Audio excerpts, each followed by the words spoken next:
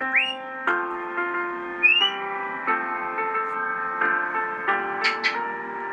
Texas Christmas Story. The day after Christmas, a number of years ago, I was driving down a country road in Texas, and it was a bitter, cold, cold morning.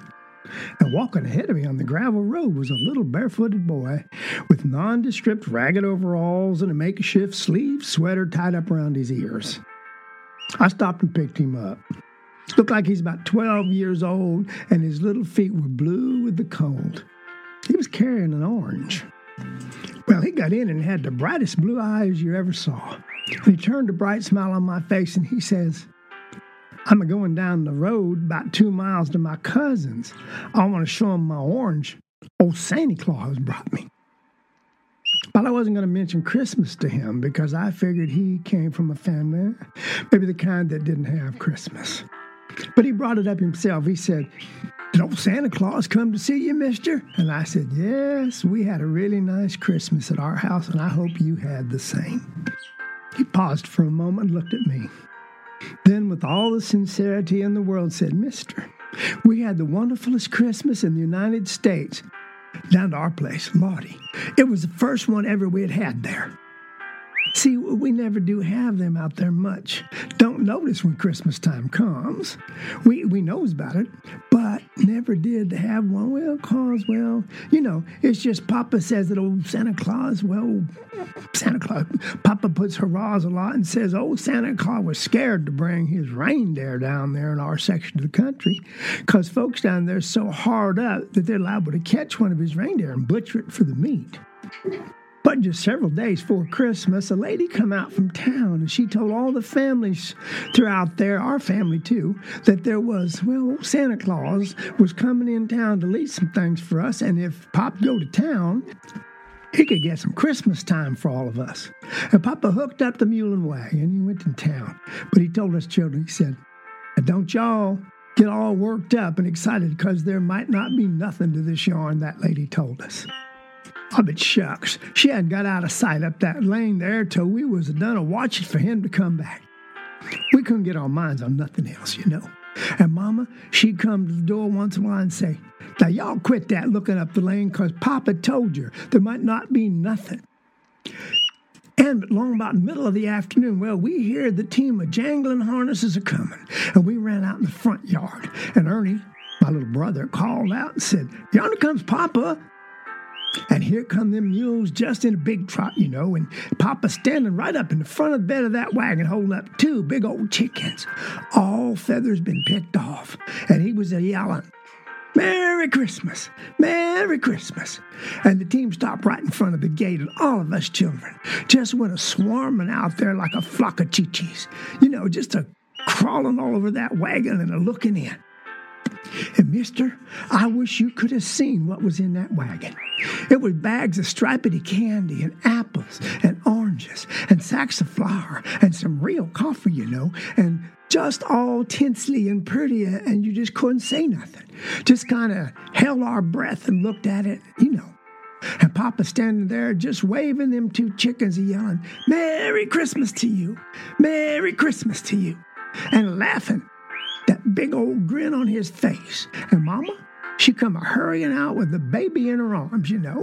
And when she looked in that wagon, she just stopped. And then Papa, he dropped them 2 chickens and reached and caught that baby out of her arms, you know, and held him up and said, "Merry Christmas to you, Santa Claus." And baby, little old Alvy Lee, he just laughed like he knowed it was Christmas too, you know. And Mama, she started telling us the name of all them nuts. They wasn't just peanuts. They was, she had names for all of them. Mama knows a heap of things like that. She'd seen that stuff before, you know, and it was all of us just as chattering and going on at the same time. Us young'uns just a-looking in there. And all of a sudden, we heard Papa call out, "Merry Christmas to you, Sam Jackson." And we stopped and looked. And here comes Sam Jackson, leading that old crippled leg mule of his up the lane. And Papa said, "Sam Jackson, did you get in town to get some Christmas this year?" Old Sam Jackson, you know, he sharecrops over there across the creek from our place. And he just shook his knee and said, well, no, sir, Mr. Well, I didn't get to go to town. I heard about that, but I didn't know it was for colored folks, too. All of a sudden, none of us children were saying nothing. Papa, he looked down at Mama, and Mama looked up at him, and they didn't say nothing, like they do a heap of times. But they know what other people's are thinking. They're like that, you know. And all of a sudden, Papa, he broke out in a big grin again. He said, that blame it, Sam Jackson. It's a sure good thing you came by here. Lord of mercy, I like to forgot. Old Santa Claus would have had me in court if he'd have heard about this. The last thing he asked me, if I lived out here near you, said he hadn't seen you around a while and said he wanted me to bring part of this out here to you and your family, your woman and your children. Well, sir, old Sam Jackson, he broke out in a big grin. Papa says, I tell you what to do. You get your wife and your children. You come down here early tomorrow morning. It's going to be a Christmas time all day long. Come early and stay late. Sam Jackson said, well, you reckon? And Mama called out to him and said, hey, yeah. And you tell your wife, be sure and bring some pots and pans because we're going to have a heap of cooking to do, and I ain't sure I got enough to take care of all of it. Well, sir, old Sam Jackson, he started leading off that mule up the lane in a full trot, you know, heading home to get the word to his folks and his children, you know. And next morning, it just, well, you remember how it was yesterday morning, just rosy red and looking like Christmas time? Well, it was cold, but you didn't even notice the cold, you know.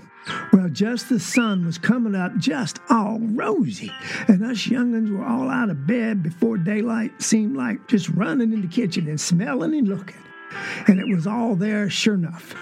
And here comes Sam Jackson and his team and his wife and his 5 young'uns all in there. And they're all looking over the edge, and we run out and yelled, Merry Christmas, Merry Christmas. And Papa said, Christmas gift to you, Sam Jackson. Y'all come on in. And they came in, and Mama and Sister Jackson, they got in the kitchen, and they started cooking things up. And us young'uns, heck, we just started playing Christmas time, and it was lots of fun, you know. We just played Christmas gift with one another and run around the house and just roll in the dirt, you know. And then we started playing go up to the kitchen door and smell. And we'd run up there and we'd smell inside that kitchen door where Mama and Sister Jackson was cooking. And then we'd just die laughing and roll in the dirt, you know. And we played what we called Christmas time till we just wore ourselves out. And Papa and Sam Jackson, they put up a table with some sheets over it, some boards up over some sawhorses. And everybody had a place, even the baby. And Mom and Sister Jackson said, well, now it's ready. Y'all come on in. We're going to have some Christmas time dinner. Well, I sit right next to Willie Jackson, you know. He just rolled his eyes at me, and I rolled mine at him. And we just died laughing, you know. And there was an apple and an orange and some stripedy candy at everybody's place. And that was just a dessert. See, that wasn't the real-time Christmas dinner. Mom and them had done cooked that up and had it spread out all up and down the table. Well, so Papa and Sam Jackson, they'd been sitting out on the front porch, and they come in. Papa, he sat at one end of the table, and Sam Jackson sat at the other. And it was just a beautiful table like you ain't ever seen. And I didn't know nothing could ever look like that and smell that good, you know.